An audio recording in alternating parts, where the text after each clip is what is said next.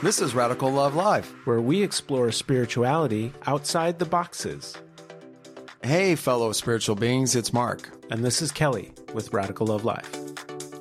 This is a recording of our second live episode on February 23rd, 2020 at the Cathedral of St. John the Divine in New York City. Our guests were educator and activist Alicia T. Crosby, journalist and author Jonathan Merritt, with music by soprano Jamette Pittman and guitarist and singer-songwriter Tash Neal. The theme of the evening was marginalization and wilderness.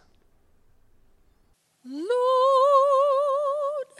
how come me here? Lord, how come me here? Lord, how come me here? I wish I never was born. They treat me so mean here, Lord. They treat me so mean here. They treat me so mean here. I wish I never was born. There's so much chilling away, Lord. There's so much chilling away. There's so much chilling away. I wish I never was born.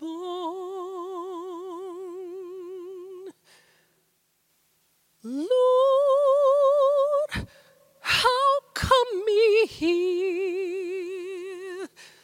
Lord, how come me here? Lord, how come me here?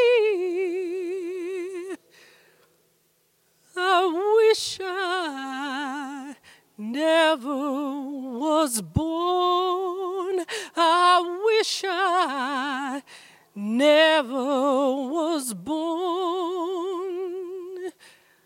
I wish I never was born.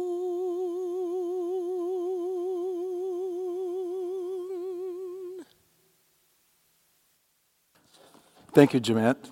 That was Jamette Pittman, everyone. Again.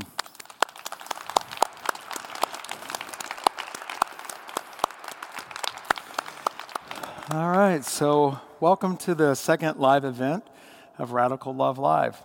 I am Mark Delcom, co-host of tonight's event, along with my awesome co-creator, Kelly Wilson. Tonight's episode is being streamed live on Facebook and on our website, radicallove.live. And hi, Mom. I'm sure she's watching. I'm really excited about tonight. We have four amazing guests with us: Alicia Crosby, Jonathan Merritt, Tash Neal, and, of course, Jamette, who just sang. Alicia and Jonathan are each going to share their wisdom about tonight's topic, followed by a question and answer session with Kelly and me. Jamette and Tash will be singing and playing music that resonates with tonight's topic. At the conclusion of tonight's event, I will introduce a musical meditation that Tash is going to perform for us that's going to reflect on the evening. So, why Radical Love Live? Well, Kelly and I described the mission of Radical Love Live as exploring spirituality outside the boxes. And it made sense to include everyone in the exploration by live streaming our Sunday night events. So again, welcome to everybody that's watching online.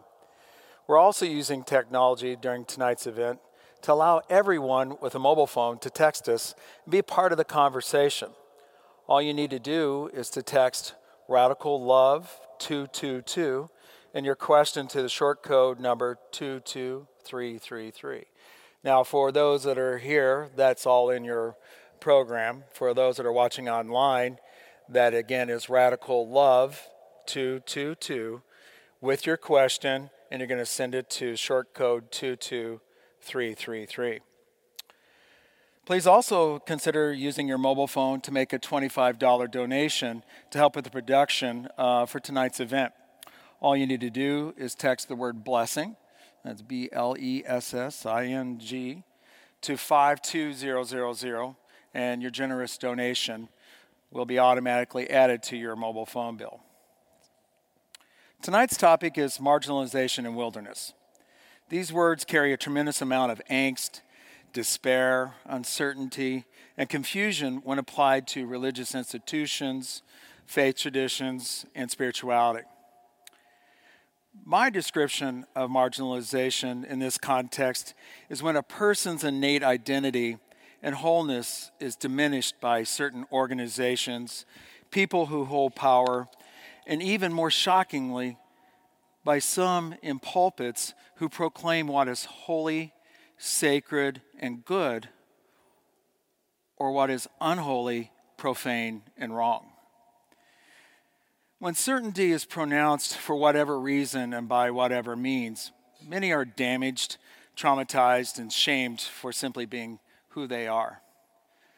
Some remain trapped in these abusive relationships, and while most eventually escape, almost all leave with a broken spirit. Which brings us to the other word of tonight's topic, wilderness. One can find multiple uses of this word in the Tanakh, which of course is the Hebrew Bible. For Christians, it can be found both in the Old and New Testaments. It can also be found in Buddhism and in Islam. In fact, I doubt there are any faith traditions or philosophies that doesn't have some form of wilderness. Of course, there are those who go into wilderness intentionally and even literally, such as our desert mothers and fathers, who explored their spirituality outside of the box to deepen their relationship with the divine. However, I view wilderness much like marginalization, where most of those who are in wilderness are pushed into it either by being ostracized or cast out by a community, either physically or spiritually. This is my story. While I don't label myself as a victim, I came to realize I was both marginalized and in the wilderness as I began to examine why I hurt existentially. My eyes were opened when I discovered my hurt was tied to the shame I took on as a kid for simply being who I am. For decades, I had no clue why I lived with a brokenness that denied me my own wholeness, which in turn prevented me to love myself as I am and to love others fully as they are. Thankfully today, I live with profound gratitude. I am no longer marginalized and forced to exist in the wilderness of my spirituality. Most significantly, I also possess the desire and the energy to help others to reconnect to their own wholeness and end their hurt, which is why Radical Love Live was created. I live with an inexhaustible belief that during these dark, uncertain times of human spirituality, love will conquer all. So with that, thank you very much for being here tonight, supporting Radical Love Live, and now, Kelly Wilson.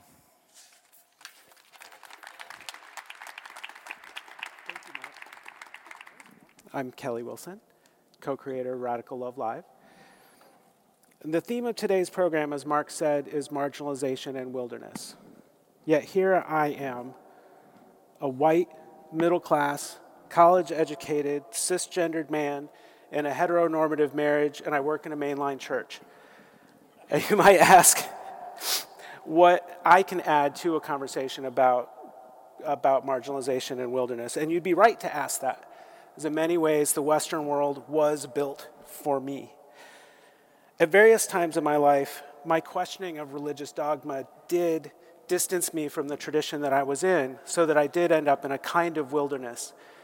But no matter what my heresies were, I was always welcome back into those spaces. And I know that for many, including many that are listening today, it's been much, much worse. When institutions define themselves by what they are against, there's always an other who is pushed out or left by the wayside.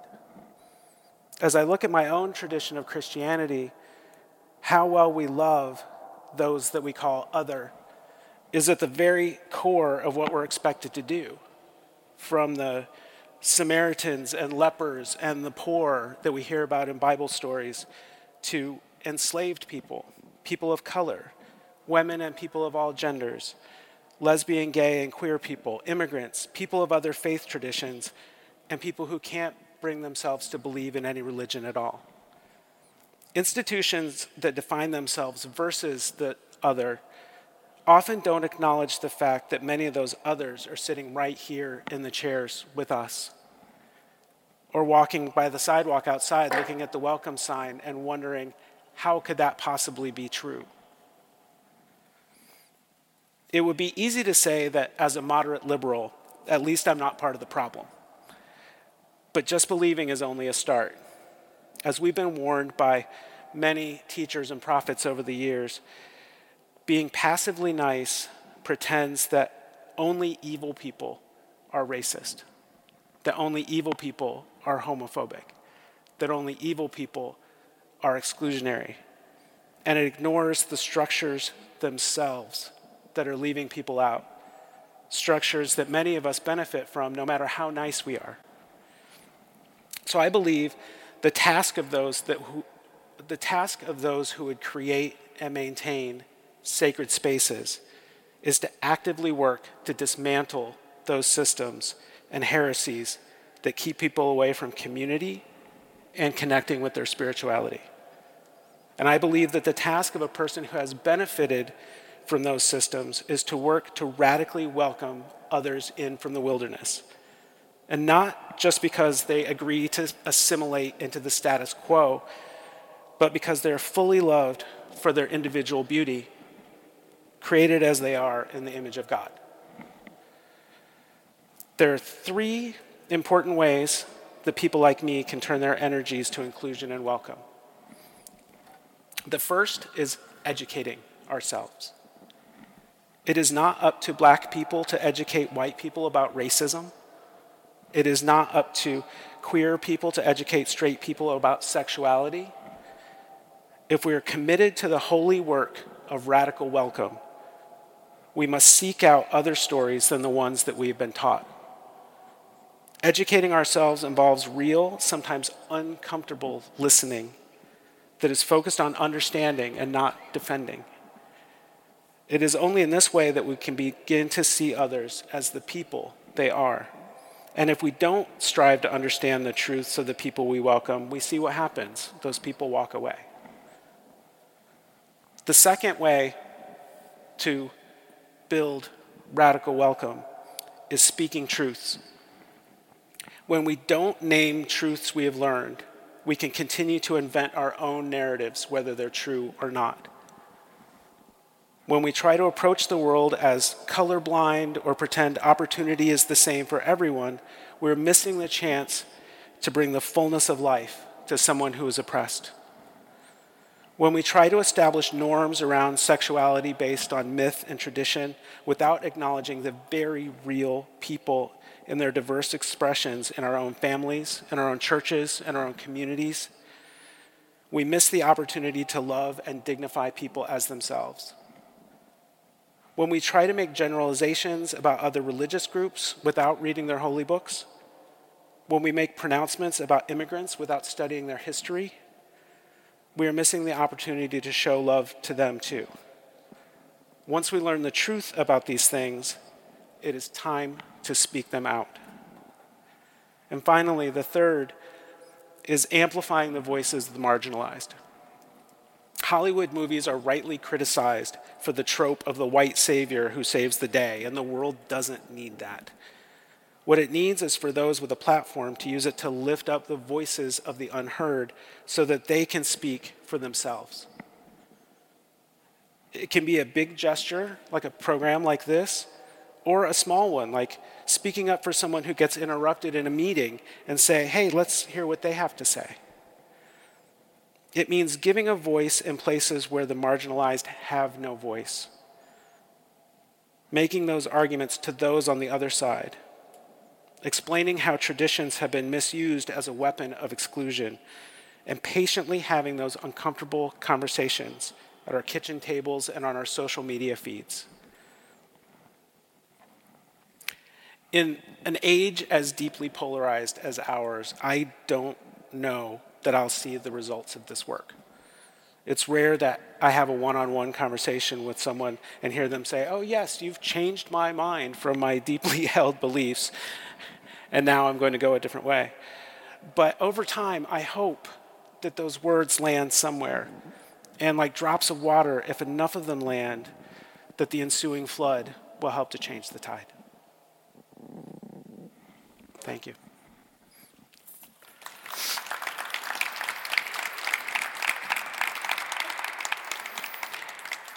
Today, we're glad to talk with speakers who are using their skills and talents that God gave them to shed light on injustice and to continue to apply pressure to the systems that keep so many from leading an authentic, spiritually fulfilled experience.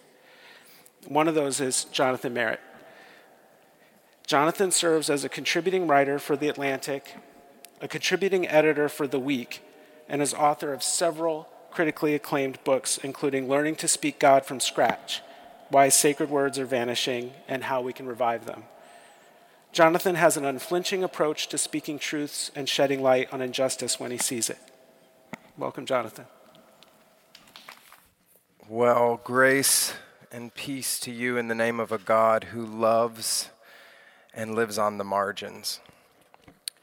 You know, a few years ago, a friend of mine who fancies himself something of a social justice activist asked me if I wanted to go to prison with him. And I responded, "I love you, but I'm not getting arrested for you." And he said, no, I don't want you to go to jail for me. I want you to go to jail with me. And I said, "What do you mean?" He said, "I want you to visit a jail with me. I think you need to see what happens inside these places." And I agreed.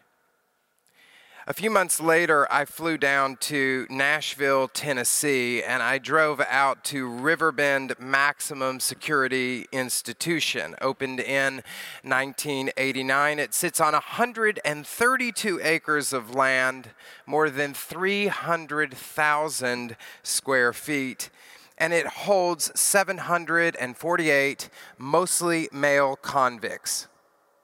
Nearly 500 of them are classified as high risk, and this happens to be the institution where the state of Tennessee houses all of its inmates who are currently sitting on death row and awaiting execution. In fact, that's why we were there. We were there to look men in the eyes, men who were not long for this world if the system worked the way that it was supposed to ask these men questions and to learn from them. I can still remember the feeling I got when I was passing through an elaborate set of security screenings and metal detectors, locked doors, and physical body searches. I remember what happened when that final set of doors opened up and my friend and I entered the courtyard, and he stopped and he pointed to this bleak, tannish building, and he told me that's where the state's electric chair and lethal injection chamber were. And I could imagine people who walked into there and didn't walk out. For more than an hour, we sat in a room with men in chains who live on the far edges of the margins of society. They are forgotten by most of us. They're stuck in a racist, unjust system.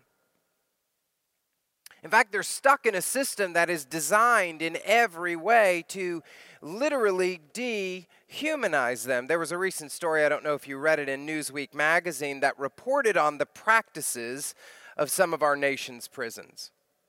They centered in on one prison in West Virginia. And this prison in the story, it said that inmates there were allowed to read ebooks on tablets, which sounds pretty great. That is, until you learn that these tablets cost the inmates 5 cents per minute to rent. Well, these prisoners, where do they get their money? They get their money from working in the prison, where they are paid between 4 cents and 58 cents per hour for their labor. You do the math. Like so many on the margins, our justice system is perfectly designed to dehumanize the humans that it's responsible for. It does not rehabilitate, it humiliates. And sitting with these men and listening to their stories and listening to their wisdom, I felt God's presence in a way that I have never quite felt God's presence before. I felt it in a way I don't feel it in fancy Manhattan restaurants, in beach resorts, sitting in a Barnes & Noble, sipping lattes. The men that I met there taught me more than in an hour than I normally learn in a week. As one of Kurt Vonnegut's characters says in Player Piano, out on the edge, you can see all kinds of things you can't see from the center. Those men, their presence made me think of the Hebrew people who were enslaved by the Egyptians. I thought of Moses on the run for committing an act of murder. I thought of Tamar and Hagar and Naaman and the woman at the well and the convicts hanging on the cross next to Jesus. You know, I was raised in the evangelical tradition as a Southern Baptist, and when I moved to New York City nearly 7 years ago, I traded in that tradition for an expression of faith with a more liturgical bent.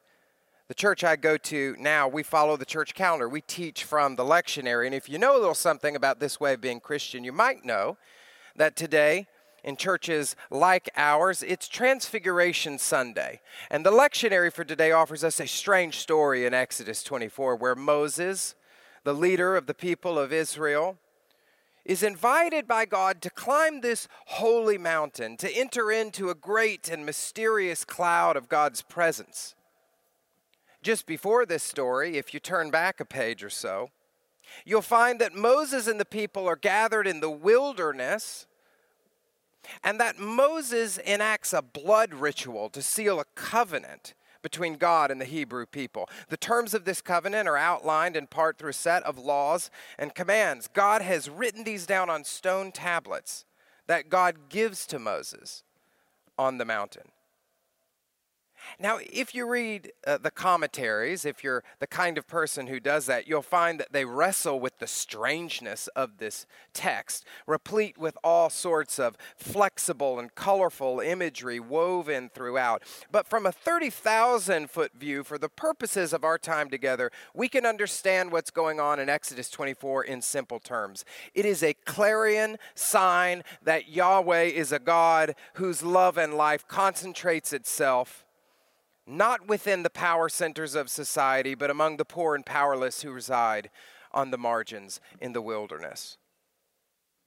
When we meet the Hebrew people in the wilderness in Exodus 24, they've just come from a seemingly eternal period of slavery in Egypt, where Pharaoh and his minions have worked hard to keep the people on the social periphery. The Egyptians oppress the Hebrew people. They abuse the Hebrew people. They mistreat the Hebrew people. They dehumanize the Hebrew people, all in order to protect their wealth, their system, their unchallenged political power. When the Hebrew people swell in strength, well, they increase their workload so they can break their will. When the Hebrew people grow in number, Pharaoh commands the midwives to murder all the male infants upon birth. After all, marginalization is only possible so long as power is disproportionately concentrated among those at the center. But God. Two of my favorite words that you read in all the text, both Old Testament and New. But God. Some of the most beautiful words we can speak. But God sweeps in to snap the chains of oppression and marginalization fastened to this slave tribe by pagan Egyptian oppressors. And this spectacular act is such a radical display of the divine alignment with the less thans and the have-nots that the tale was retold by the Hebrews' descendants again and again from generation to generation until it comes to us right here. Now, to make sure that we don't miss the point, God in this story handpicks a leader to serve as a kind of a exclamation point on the end of the message of the story. Moses, a Hebrew slave with an Egyptian name who was raised by Pharaoh's family. He is an outsider who was raised as an insider. But then Moses murders an Egyptian, beating a Hebrew slave. Maybe you remember this story. He perhaps does it out of a kind of survivor's guilt. For this crime, he must flee to the wilderness as a criminal. And there he marries the daughter of a pagan priest, which is not something the Hebrews did, generally speaking. They have a child. They have a child interestingly named Gershom, which means I have been a stranger in a foreign land. And so an outsider marries an outsider, gives birth to an outsider, and after Moses, the outsider, does this, God calls him to return home and free the enslaved outsiders from the tyranny of the insiders. So when we meet Moses and the Hebrew people making a covenant with God in Exodus 24, this is the story that we're in the middle of. And it culminates with a special covenant that God makes with this nomadic people who own no land, who possess very little wealth, and yet God chooses them. And it is this choice that defines the way that God sees God's self. When Moses is given the law, God begins by saying, I am the Lord your God who brought you out of Egypt and out of the land of slavery. It is like Yahweh begins the conversation by handing out a business card that says, I am Yahweh, liberator of the enslaved, friend to the friendless, breaker of chains. To contact me, look to the margins. Now, this story has outside influence in the Hebrew Bible, but we could certainly tell others. We could tell the story of Hagar, a triple outsider, a slave, a woman, and a pagan person from outside of Abraham's clan. Yet Hagar receives one of the most profound honors in the entire biblical narrative. She names God. Genesis 16:13, and Hagar gave this name to the Lord who spoke to her, El Roi. You are the God who sees me. I have now seen the one who sees me, she says. I could tell you the story of Tamar, a Canaanite woman, who represents all of those who are never allowed to be in the familial fold. Think about the people who secretly pray to God that their son or their daughter will never marry a fill-in-the-blank. Well, Tamar's the fill-in-the-blank. Tamar is the tale of a woman who is nearly squashed under the oppressive weight of misogyny, a sin we have sadly not shed in subsequent millennia, but Tamar fights back, throwing off social constraints to oppose the prevailing powers and secure her future. And in that way, she aligns her heart with Yahweh's and ends up in the genealogy of Jesus. We could list a plethora of examples in the Hebrew text. But we could also look at the Second Testament. You might not be surprised to find this theme continues there as well. You meet a Roman centurion, an outsider insofar as first century Jews are concerned, who is described as having greater faith than all of Israel. Or you meet a Samaritan woman who engages with Jesus in one of the longest dialogues with anyone in the New Testament. Or Zacchaeus, a marginalized tax collector, who the Gospeler interestingly tells us was prevented from seeing Jesus because of the crowd. And what of Jesus himself, the one who serves as an archetypal pattern of God's presence and movement among mortals? The first people given the honor of worshiping the newborn Christ were a group of shepherds, economic outsiders, and pagan astrologers, the Magi, religious and ethnic outsiders. And this sets the trajectory of Jesus' entire life. Jesus chooses his disciples, a ragtag group of uneducated disciples, to be his closest confidants who are seemingly always on an adventure in missing the point. And in one of their most interesting dialogues, they argue about who can sit at the left and right hand of Jesus. But Jesus chooses none of them.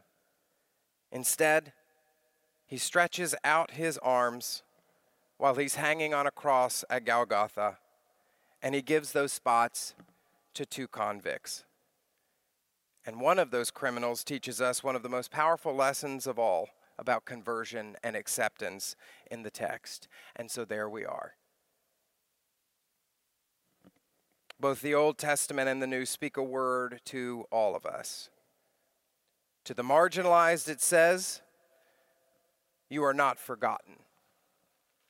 And to the privileged, it says, "You dare not forget." Let those who have ears to hear, let us hear. Amen.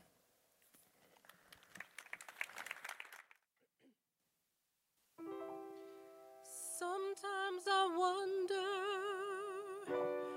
where I've been, who I am. Do I fit in? Make believing is hard alone. Out here on my own,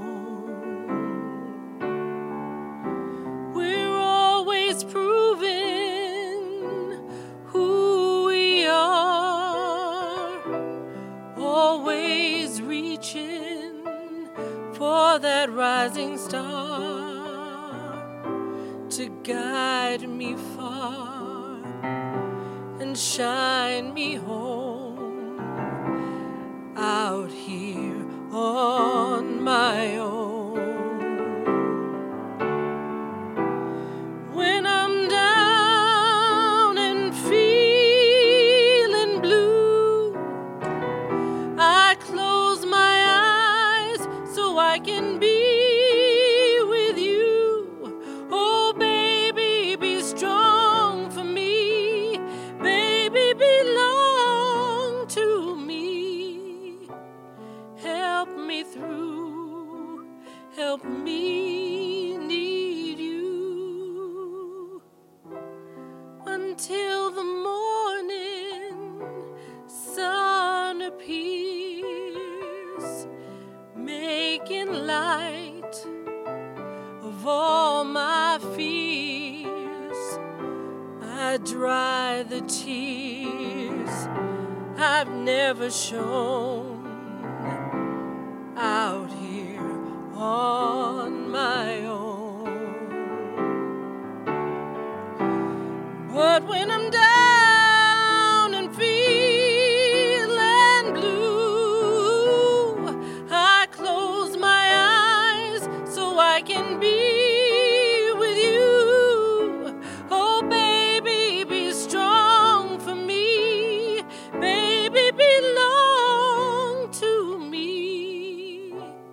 Help me through, help me need you. Sometimes I wonder where I've been, who I am. Do I fit in? I may not win, but I can be thrown out here on my own.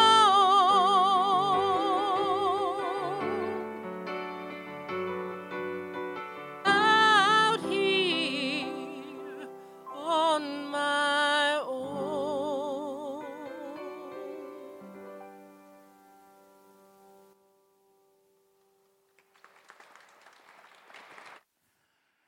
So, let me introduce our next guest, Alicia T. Crosby.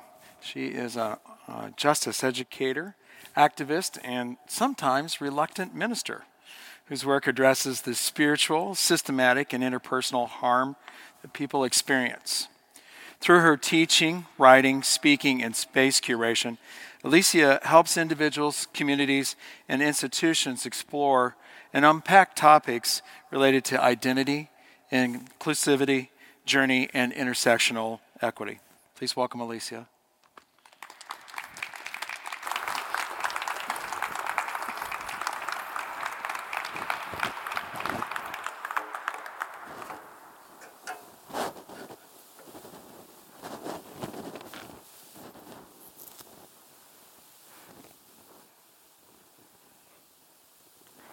It's getting to where I don't want to be held in confines of walls holding up steeples when I worship you because they limit me. I feel more at home on streets with knee bowed and hands lifted to open sky, praying for those in pain. In upper rooms in the midnight hour, speaking of you and your mercies. On subway platforms, smiling at strangers and speaking to your beloved who find themselves like the Son of Man with nowhere to lay their heads. In moving vehicles, supplication offered as my Bible lay open before me with pen in hand. Perhaps that's what John felt like.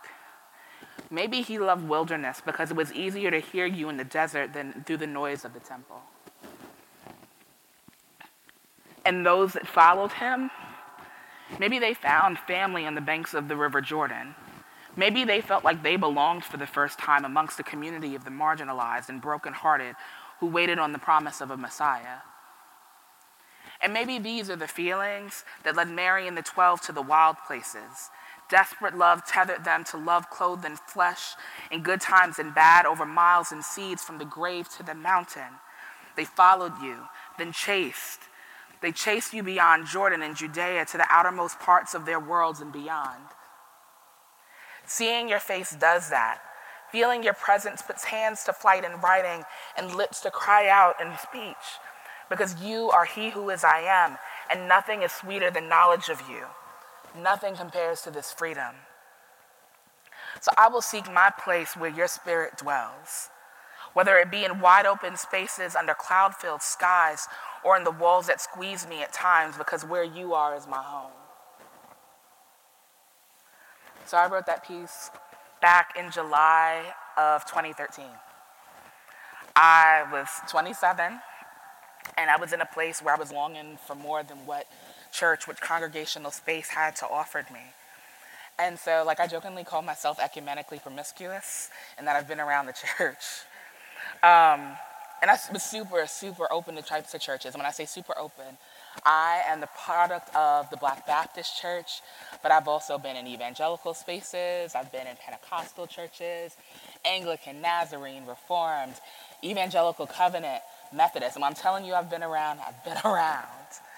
And even in being in all of these different spaces, I just felt like I didn't fit. I felt so limited. I felt limited by the gender constraints, where people are telling me in spaces that I can't pray for people based on the fact that their gender differs from my own. That was just bizarre to me. What? Someone needs prayer and I can't pray? Okay. I felt limited because of how communities were orienting themselves, where people stood in front, kind of like I'm doing right now, but where they stood at a dais, sat at a dais, and they talked at people instead of speaking with them. And yeah, it was just confining and limiting, and I longed for more than I was seeing in front of me. And so the day that I wrote this was the day that I decided to step out into what was unknown to me, to find God and maybe find people who value the things that I valued and longed for the things that I longed for. And so that place of unknowing, that's what the wilderness is to me. It's a place that's unknown to you. It doesn't mean that it's uncultivated. It doesn't mean that it's uninhabited. Life sometimes requires that we step out into places that are unfamiliar in order to get a sense of who we really are, what we desire, what we're made of. We need to get a sense of what we believe, who we desire to be, how we give and receive love. And some of us can't ask questions that'll unlock the door to these truths unless we step out from what's comfortable and what's known to us.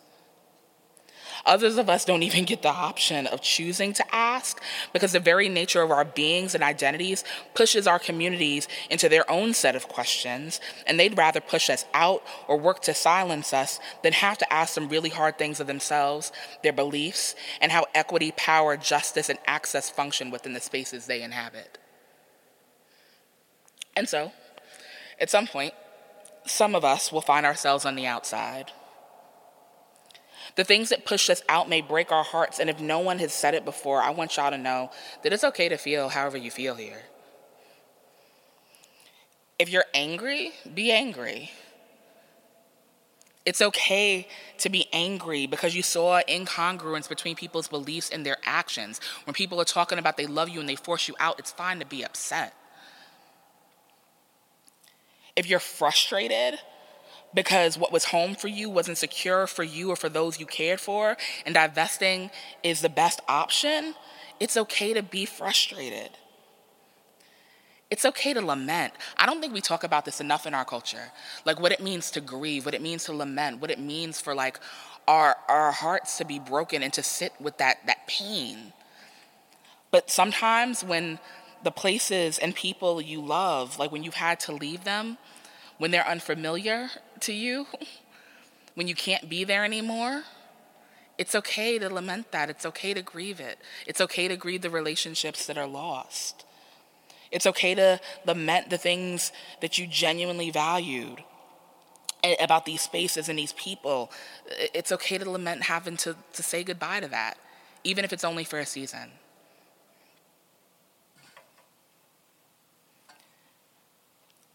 It's okay to take pause and feel however you need to feel when you find yourself having to leave spaces in order to find God, and to find out what matters to you so that you can actually live and not merely exist. I speak from a place of knowing because the day that I wrote this, that day, July 2nd, 2013, like something snapped in me. I remember exactly where I was. Like when I was reading the poem, like it took me back to the place. So New York is my hometown. So I'm from Queens. I was walking down Horace Harding Expressway towards Junction from my grandmother's house. And part of the reason why that memory is just so clear, I mean, I can see it in my mind even as I'm speaking now, is because that was the day that I decided that I was going to live my life in a way where I loved God and loved people in ways where they felt my love. I made up my mind that I was willing to be done with institutional spaces that created barriers to that love and to the justice that love should inspire. I say should because it doesn't always happen. And so for the last 7 years or so of my life, I've kept to that. And as a result, I know myself, I know God, and I know the world in some really tender and incredible ways. It hasn't been easy. Like sometimes like we're in a space where people will like glorify or like speak to like the wonders of the freedom that you find outside of like institutional spaces, the freedom that you find outside of congregational spaces. It hasn't always been easy. I found my people and I've lost some of them. Being on the outside of systems means that I felt the harshness of reality, of seasonal shifts in ways that I didn't when I was cocooned within institutional spaces. Sometimes I've faced profound loneliness because I saw and felt things that others didn't, because my being rooted in wild spaces meant that my perspective and orientation to the world positioned me to witness what was obscured for others.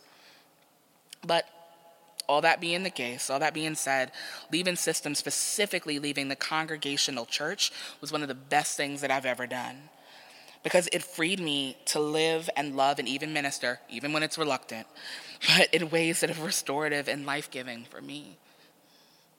So, there are some of you in this room, some of you who are watching, some of you who will listen to this later on, who need permission, that you might feel like you need permission to go, to step outside and seek God, to seek yourself, to figure out what you believe and to find community. If you need that permission, here it is, go. Because that impulse that you feel, that longing, that desire, that means that something or someone is out here waiting for you. The wilderness is calling, and maybe, just maybe, it'll become a place that you'll come to call home.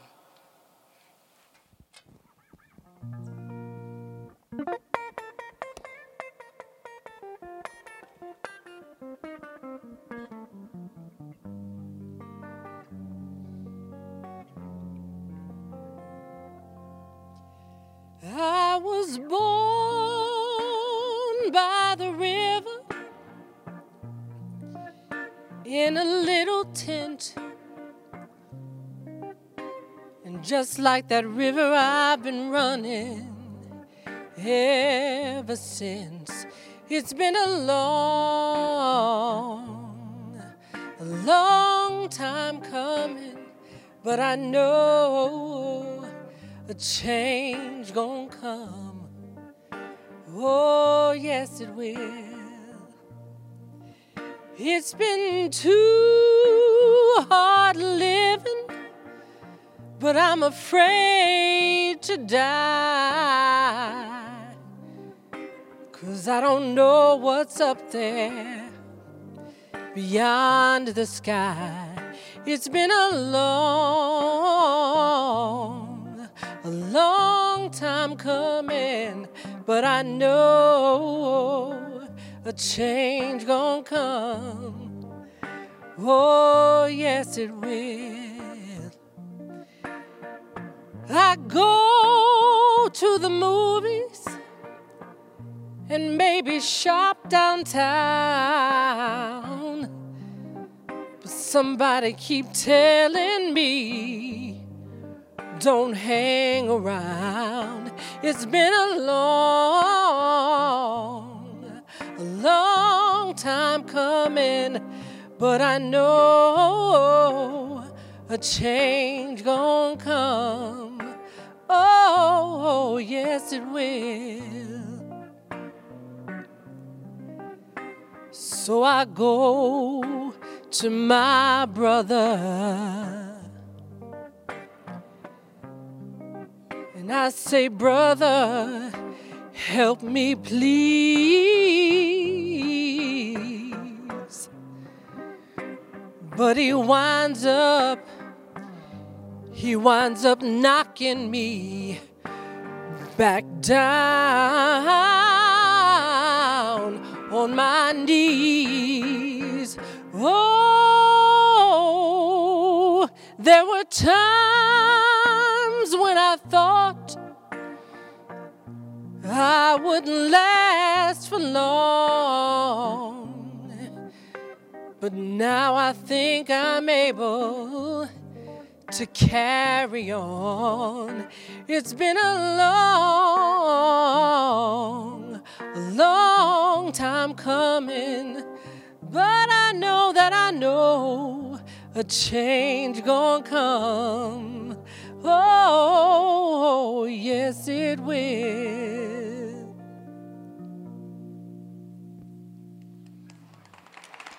This is where we like to take a short commercial break. Just like the folks on PBS. So we don't have any albums to sell tonight. I think there are some books to sell back there. But we also want to tell you about upcoming events. Radical Love Live. The next Radical Love Live event will be on March 22nd. And this was a program about ambiguity and uncertainty. Featured guests will be liturgist and writer Aaron Nyquist, musician and teacher Paul Vasile from Music That Makes Community, and other guests to be announced. So mark your calendar, March 22nd, 7 p.m. It'll be live streamed, and it will be live streamed. It will be live. And the reason I say that is there's so much going on in the cathedral. As you can see, we're in the nave rather than up in the crossing. So there's a lot of kind of moving parts as the cathedral is being cleaned and working on cleaning up the pipe organ. So we don't know exactly where we will be, but we will tell you. So follow us on Facebook or on social media, and that's a good way to find out. Yes, indeed. We also want to take a moment to offer opportunity for you to help this program thrive. As I mentioned in my opening statements, it takes a lot to make this happen, to keep the cathedral open for the evening, for security and everything else to make this happen. So if you're moved to help us with a financial contribution, like I said earlier, an easy way to do that is to text to give. It's a $25 donation. You just text to 52000 and you send that to Blessing, Blessing. It's a great way. It comes in, and we appreciate that very much for supporting us. I'd also like to thank our guest speakers and musicians for being here. The Congregation of Saint Savior.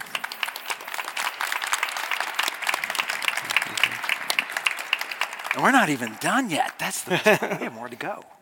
The Congregation of Saint Savior is our partner, ministry in partnership with us on this, as well as the Cathedral of St. John the Divine here. They are the ones that have helped us get this off the ground. This is our second live event. There's also our podcast for you here. You can see in the program a list of all of the podcasts that Kelly and I have already recorded, telling a story about why we created Radical Love Live, but also now we've segued into including guests into that.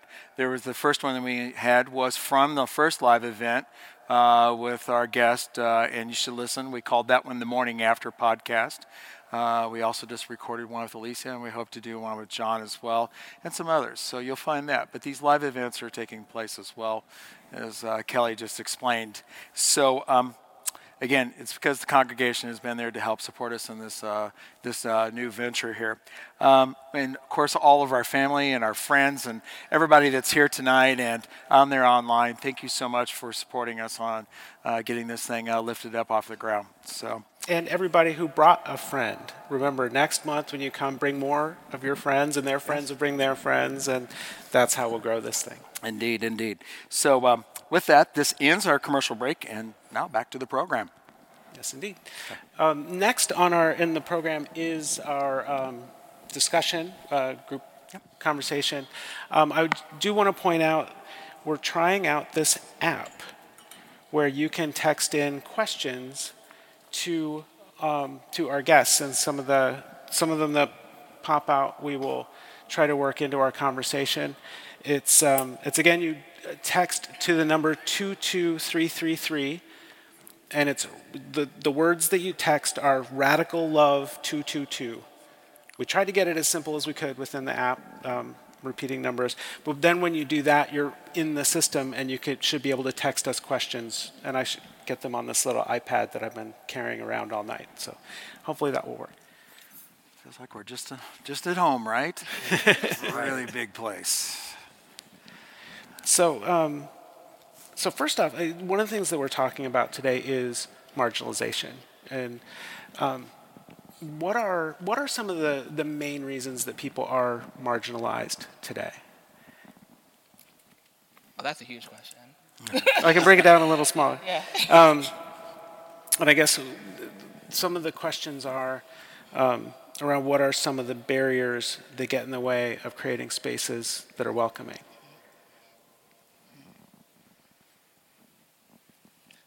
Well, I for one don't think we can talk about marginalization without speaking about people's relationships to power. Mm-hmm. Because ultimately, that's what marginalization is. It's a restriction to being able to share in power, and because of that, you're pushed to the fringes of whatever society, group, whatever exists. So, I mean, if we're going to go real basic, I think that marginalization exists because people who have power don't want to share in it and do what they can to create restrictions on other people exercising their power and their agency. Yeah, it's a big question. From a psychological standpoint, just a human standpoint, there is an innate need in every human being for allies and enemies.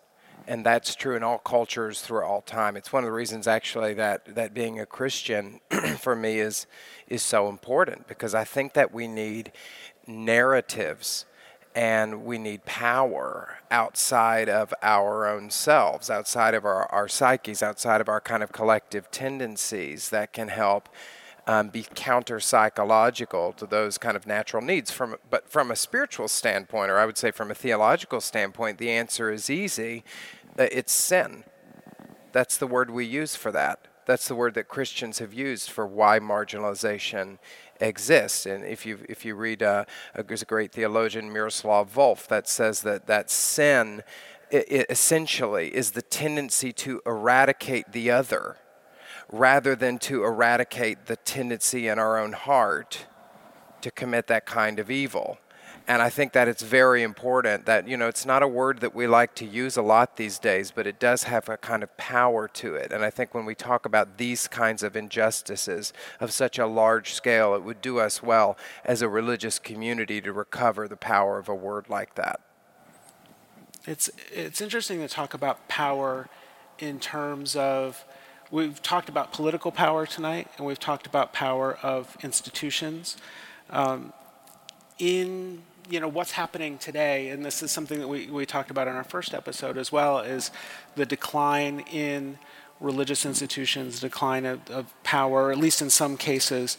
What is happening to the relationship between political power and religious power right now, as we're talking about institutions? These big questions. I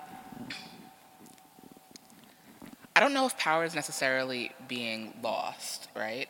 Like in terms of even within institutions. I think that power is shifting. The locus of power is shifting. Because, I think when I'm thinking about power, I'm thinking about energy. And energy, like if I go back to 7th grade science, it's there. Like whether it's lying dormant or it's active, it's still present.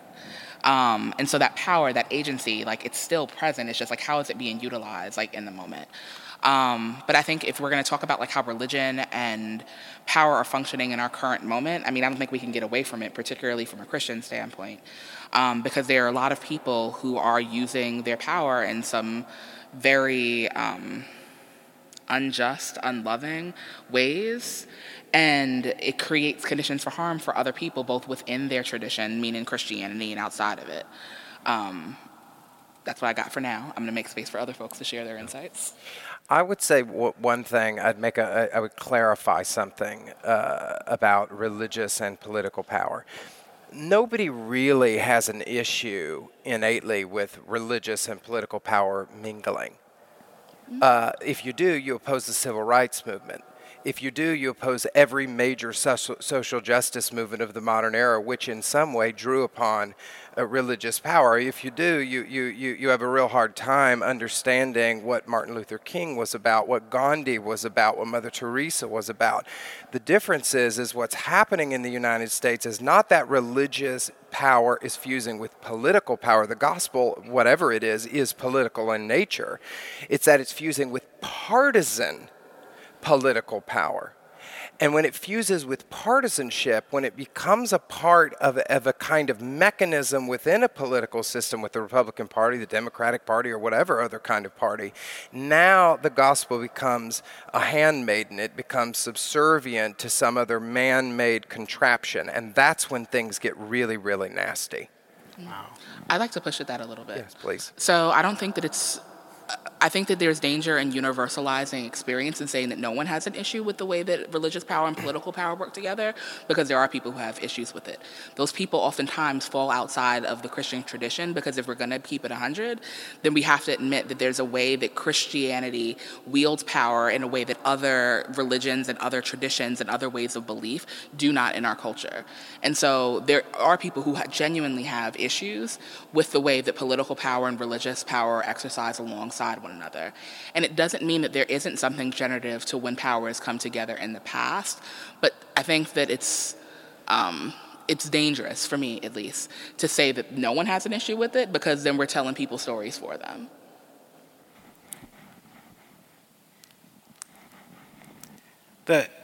One of the things that we've been talking about is institutions that may be conscious of the fact that they're marginalizing people, and that may want to encounter some kind of change or do something.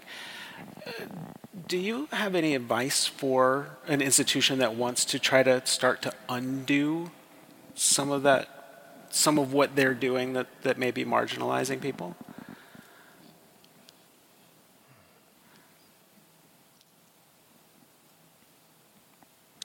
I think one of the most important things, and I'll say this from a sociological perspective, is education's important. I think you mentioned education earlier, but I think it is the facilitation of life-on-life experiences. If you take an issue right now like LGBTQ plus marginalization, the number one indicator on a survey of what somebody believes about LGBT relationships and marriage is how they answer the question, do you have a close friend or relative who is gay? It is not where you live, how you vote, how much money you make, whether you consider yourself liberal, conservative, Democrat, Republican, whatever. It is the question of are you in close proximity? Do you have a face-to-face relationship with someone who is a part of this outsider community? And I think that our churches, I know this happens a lot, and I'm not knocking mainline Protestantism, I'm not knocking the Episcopal Church even, but some of the communities that I think most often speak out against marginalization are some communities that when you walk into them, everybody sort of looks the same, and they're doing a good job of educating, right? There's a kind of oral educational mechanism that proliferates in these communities. But in terms of facilitating actual life-on-life transformative experience, infleshed, incarnated experiences, they don't do so well. And then they wonder why the society is not changing as quickly as they would like it to change. So I tend to think that, at least the way the data bears it out, getting people in a room with other people to dialogue, to listen, to hear stories, to be transformed by those stories is incredibly important. Mm-hmm. And I'll piggyback on that because I think that relationship building is definitely critical in that work. When people want to stop engaging in harmful practices that are marginalizing, and as someone whose work deals with helping people exist in space and talk across lines of perceived difference, it's incredibly difficult because you have to sit with some hard realities when you convene these spaces, and I think it makes sense to say that it's not just that people need to position themselves to listen, it's that they need to assume a posture of being inquisitive. People have to be in a position where they're willing to ask questions and then continue to ask questions, because as more people come into the community, or as people just change and evolve, that community is going to shift, and you run the risk of continuing to be marginalizing if you ever stop asking questions, whether those questions are around need, whether around the perspective, whether around desire. If you don't ask and continuously make it the practice of asking, which means, honestly, some people have to learn to be quiet. If you're not inquisitive, if you don't cultivate a culture where people can consistently ask and stay curious about one another, you're going to be marginalized and you're going to push somebody out because you're going to not make room for their voice to enter into the space. It's interesting that you talk about the need to be consistently inquisitive, that it isn't just we had the meeting and we had our listening session, we did our market research, and then there's a set solution after that. You don't ever arrive, and I think that that's one of the common misconceptions about work around inclusivity or equity. You don't arrive, you continue to work towards. Right. And the moment you feel like you've arrived, you need to start asking a new set of questions, because there's somebody whose identity maybe doesn't have language built around it, at least in public discourse, that'll come into the fold. And in order to embrace them fully, you need to ask again. Wow. Yeah. Got to keep it moving and keep it alive. So we have a few more minutes left here. Do we have any questions that came in from the audience? I'm not seeing any here. I hope it's not. All right. So I'm going to toss out a couple of words. You touched on one. You just said it, inclusion. But what about reconciliation? That's a word that's thrown around a lot right now. What's your thoughts on that? I have lots of thoughts on reconciliation. I'm not a fan of it. I'm not a fan of the term. Because oftentimes people are asking folks experiencing marginalization, particularly racial and sexual and gender minorities, to reconcile with people who have done them harm. But to reconcile means to go back. What are we going back to? Seriously, what are we going back to? When we talk about reconciliation, what is the point where things were good? And so that's where I personally struggle with reconciliation. And I know that it's a word, particularly within religious spaces, that has a lot of power and has a lot of meaning to people. But I personally struggle with it because I want to know, what are we working towards? And oftentimes when people speak about reconciliation, they don't have a response. I'm not going to say that they don't have an answer, but people have what they think is the answer, and it's just not something that for me personally has a lot of utility.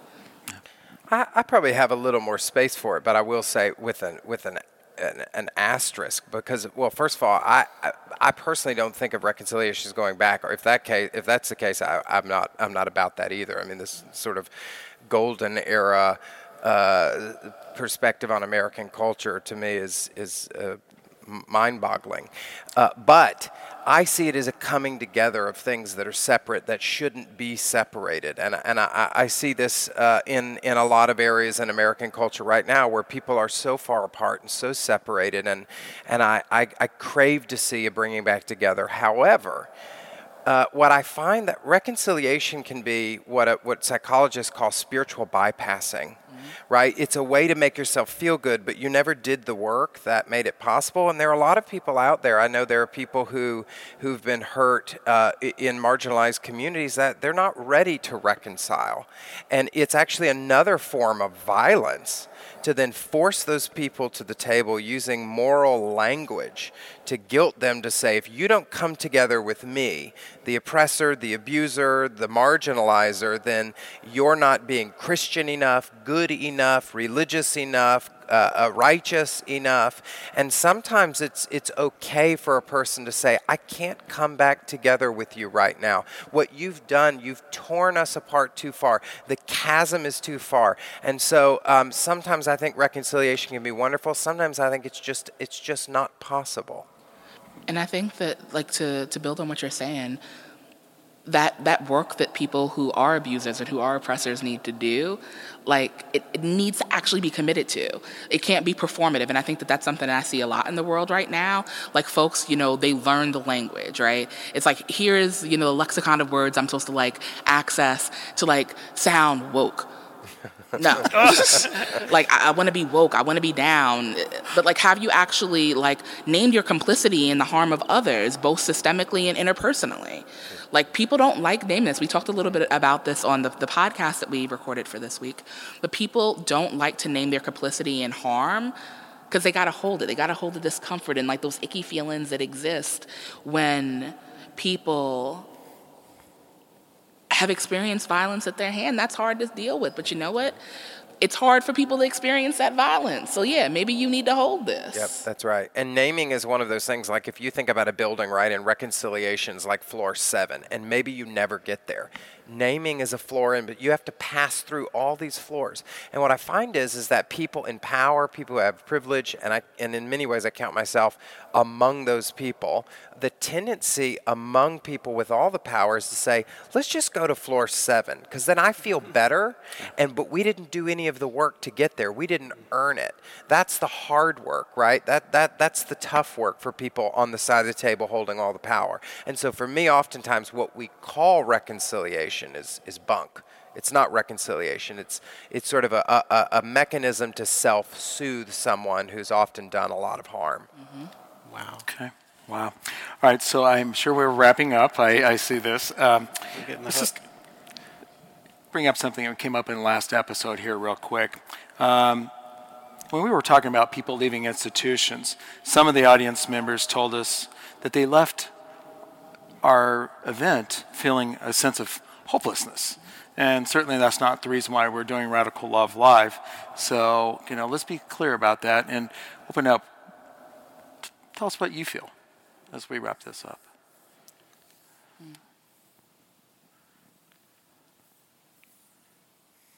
I feel hopeful. Yeah. Because I know that there are a lot of people who do feel hopeless because they feel like they're the only ones who think a certain way or who have had a certain set of experience. And I think as conversations like this happen, through Radical Love Live and through other people who are convening gatherings around podcast, around videocast, around online communities, like what have you, there's an opportunity for people to feel a little less alone, like when they hear stories, when they hear different perspectives, perspectives that actually align with their own, that they don't necessarily hear like within their houses of worship or in the communities that they're currently in.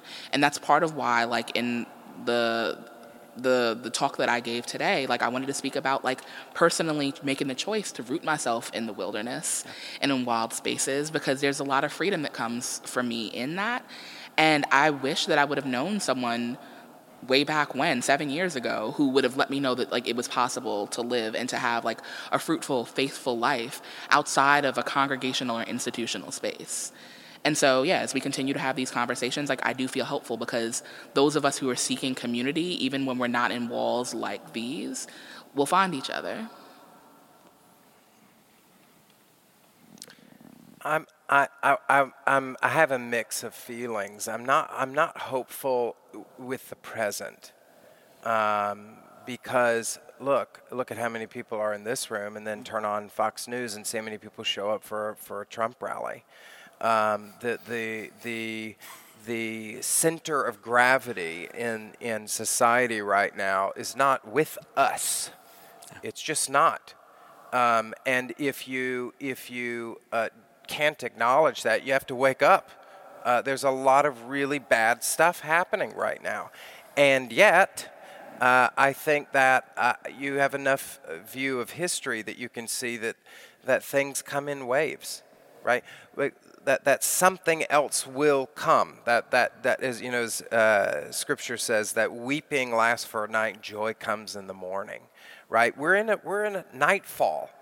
And the theologian Barbara Brown Taylor says Americans love what she calls a full solar spirituality. Get in the light, talk about love and joy and hope, and we would just want to get in the light and stay in the light. And yet there are things that we can experience and learn about God, about faith, about ourselves, both individually and collectively in the darkness, if we're willing to sit there and marinate in it, that we could never learn in the light.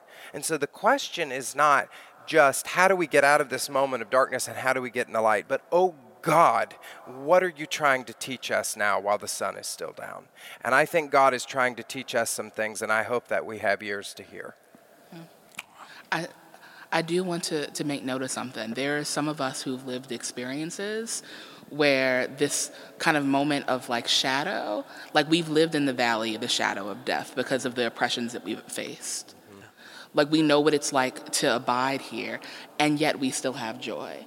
Yeah. And so part of what my hope is in this moment comes from people who have dissimilar experiences of marginalization and oppression, finding the means to speak to one another because we see how we've endured it. Yes. We can rely on one another. We can build bonds. We can have conversations. We can come together in like complex and new ways that have nothing to do with like the moment that we're in. Like it sucks, but the reality is that the world has sucked for a long time for a whole lot of us. Right. Yeah. Well, and you're making a point of a gift that marginalized people bring to this conversation. And I think that people would do well to listen to us in this moment, because I can think of the old song, "We've come this far by faith." We've come this far, and so it's time that for those who have not had to deal with the burden of certain forms of oppression, who are for the first time having to see how hard it is, there's something to be said in looking at us, in paying attention to us, to listening when we warn people about things. We've been doing this. And so, yeah, listening, staying curious, and being willing to be in community with people might make a difference and help everybody get through a little bit easier. Well, thank you. That's a powerful conversation we just had, folks. And thank you thank you so much. Right up here. And you say you're a reluctant preacher. Yes, so we're coming to the close. So we're going to go into meditation. Now, relax for you. Any of you have not meditated. This is not anything that's deep or existential so much, but you may be called to that, actually, because Tosh is going to perform a musical meditation. I just ask you to sit in the space, be in the moment. For us that are here within this space, it's easy to just keep your eyes open and enjoy what we see inside here, either behind us, or close your eyes and feel this. But take rest into the seat, come into the moment, start to feel just the presence of us all here and what brought us here together, the conversations that we've shared. Maybe close your eyes. And I find it helpful when I meditate as well to plant both feet down solid onto the floor. And the reason why is because I feel the ground underneath. And when I feel the ground underneath, then it makes a connection to all of you. I feel that, right? The stone of this floor. It's made of a lot of the same minerals that make us, right? We all have it together and we're combined. So we'll sit here, and as Tosh takes us into meditation, enjoy the silence and don't isolate, but welcome the sounds and enjoy.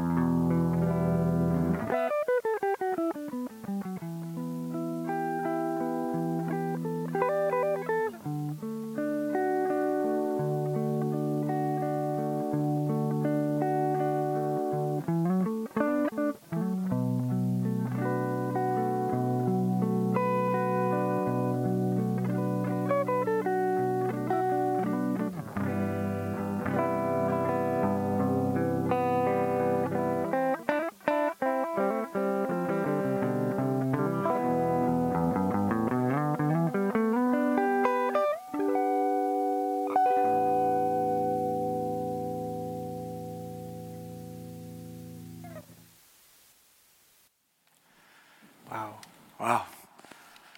Such soaring music in a soaring space. Right. Hopefully you felt just a little bit inside of that Tosh just shared with us. So this brings us to the end of our event this evening. I'd like to thank everybody for being here again, and not just in the room here, but also those that are joining us online as well. So you can check out everything that we have on our website at radicallove.live. Where you'll find the podcast, the events, everything is in here. So we hope that you'll come back and see us next month on March 22nd in that space as well. Listen for Kelly and I as we're doing podcasts on a regular basis.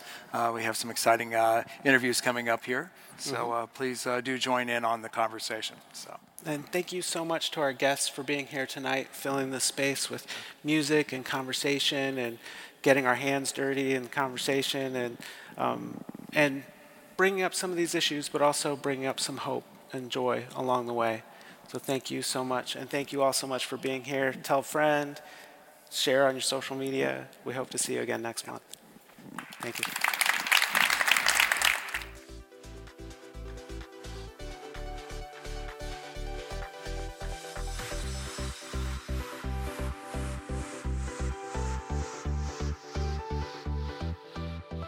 Thanks so much for listening to Radical Love Live. If you're a first-time listener or you'd like to hear more, you can listen to our podcast archive, including recordings of our live series, on most major podcast platforms. Your support is essential. If you like what you're hearing and appreciate the content of this program, please visit our website at radicallove.live to find out ways that you can help this project with your time and your resources. As always, we'd like to thank our supporters, including the Congregation of St. Savior, as well as the Cathedral of St. John the Divine. And we'd also like to thank the Episcopal Church Office of Communication for their continued support. Thanks for listening to Radical Love Live, where we explore spirituality outside the boxes.